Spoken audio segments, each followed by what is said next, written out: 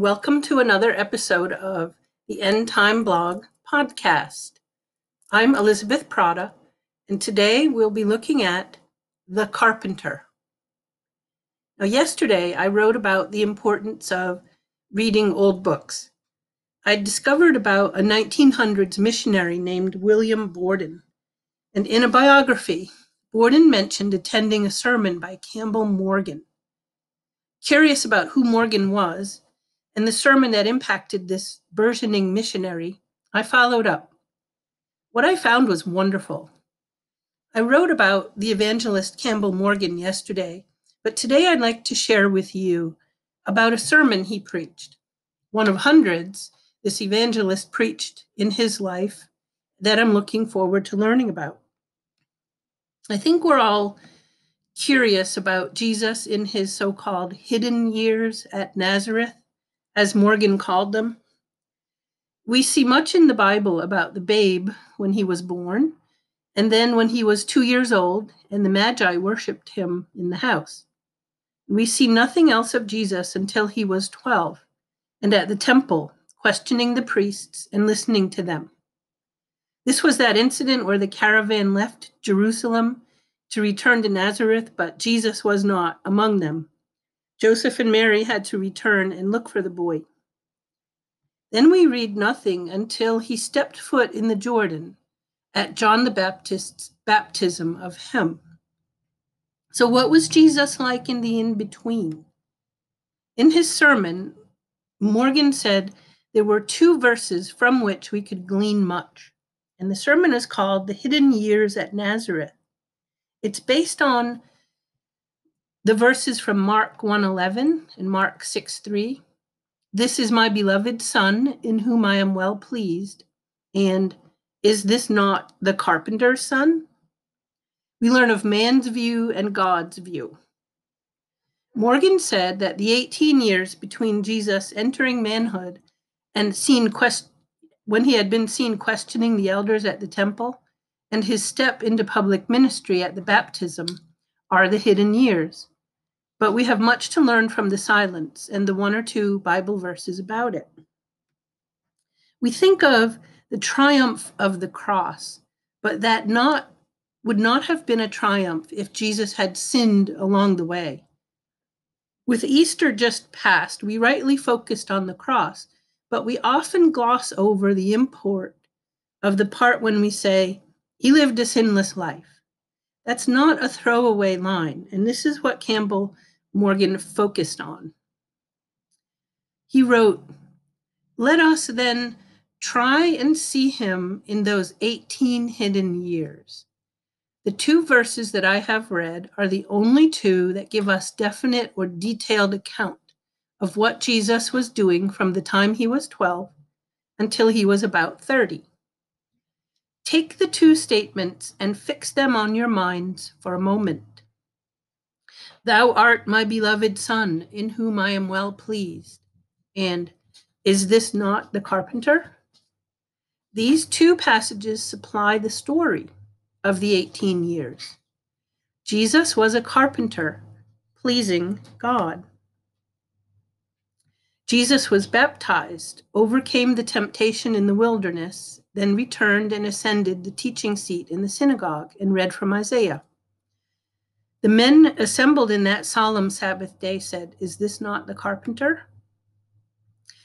And Morgan writes that as Jesus stood between the dividing line of his hidden life and his public ministry, God spoke from heaven, saying, "This is my beloved Son, in whom I am well pleased." So let's think. Was God's pleasure in Jesus on the cross? It was yet to be. Was God's pleasure of Jesus's temptation in the wilderness that he overcame? Well, that was still to happen. Morgan makes the case that what God was pleased with was Jesus's daily life in his common work as carpenter.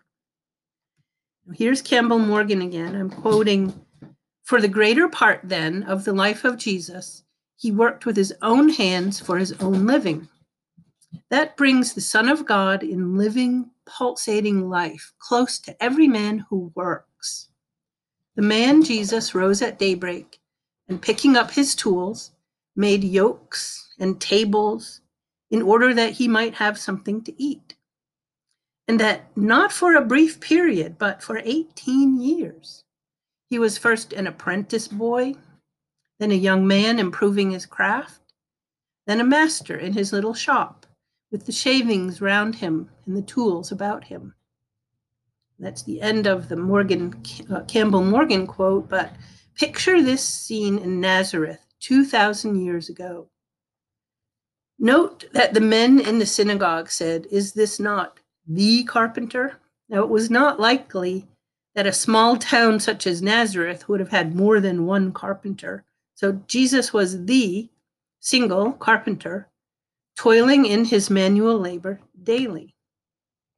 Campbell Morgan again says, "Sometimes we overshadowed the carpenter's shop with Calvary's cross.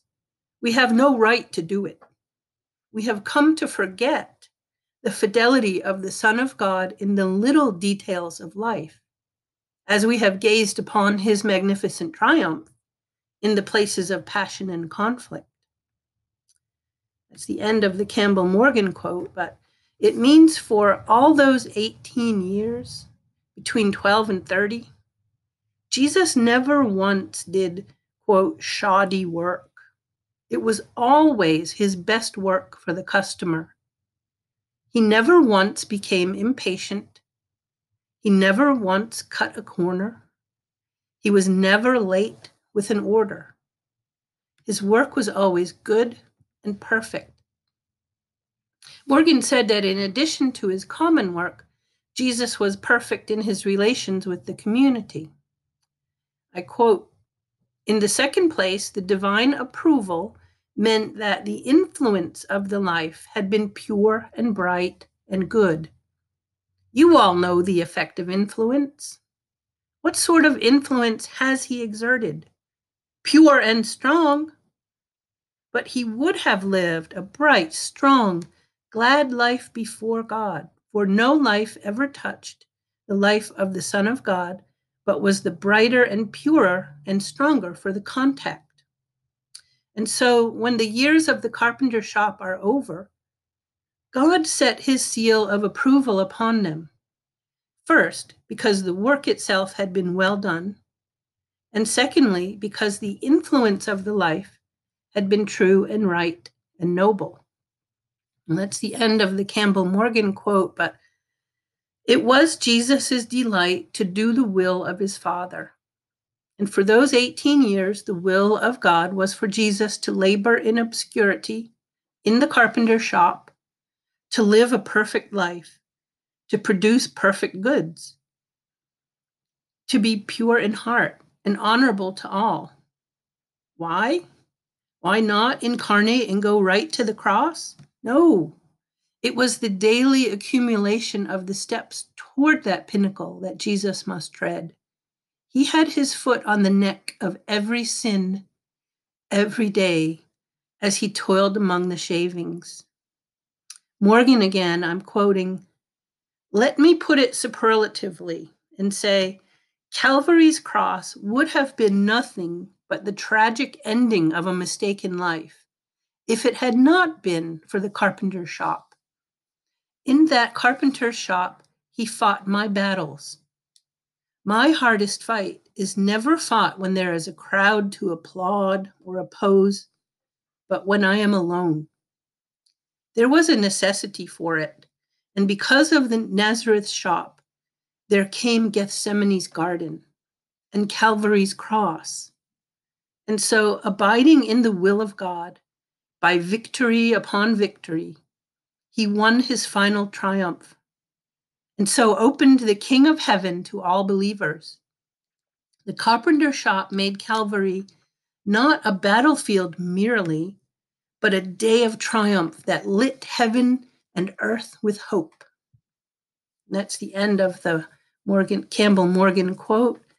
Let us not dare think our work in the common hours is meaningless. Our tent-making jobs, the jobs in which God is pleased to serve us as his will, are the steps to the place of triumph. Stay-at-home mothers for you as well, the daily grind of overcoming temptation to impatience, to sloth, to shoddy work, are the jewels in the crown that Jesus shares with you. Hebrews 4:15 says, "For we do not have a high priest who cannot sympathize with our weaknesses, but one who has been tempted in all things, just as we are, yet without sin." Does this verse have more meaning for you now as we picture Jesus in his carpenter shop, toiling daily for years upon years, living the grind of life, step by step, climbing over the temptations as he exudes purity and honor among all who see him? Us too. It pleased God to station us as cleaners, plumbers, manufacturers, stay-at-home moms, God having served up to us a daily toil in obscurity, where we meet life with honor and purity and overcoming temptations. Let us be walking daily toward our reward in heaven, living the common life in our toil, toward the carpenter who will receive us with the words that show he is also pleased with us. Well, this has been another episode of the End Time Blog podcast, and I hope you have a wonderful day.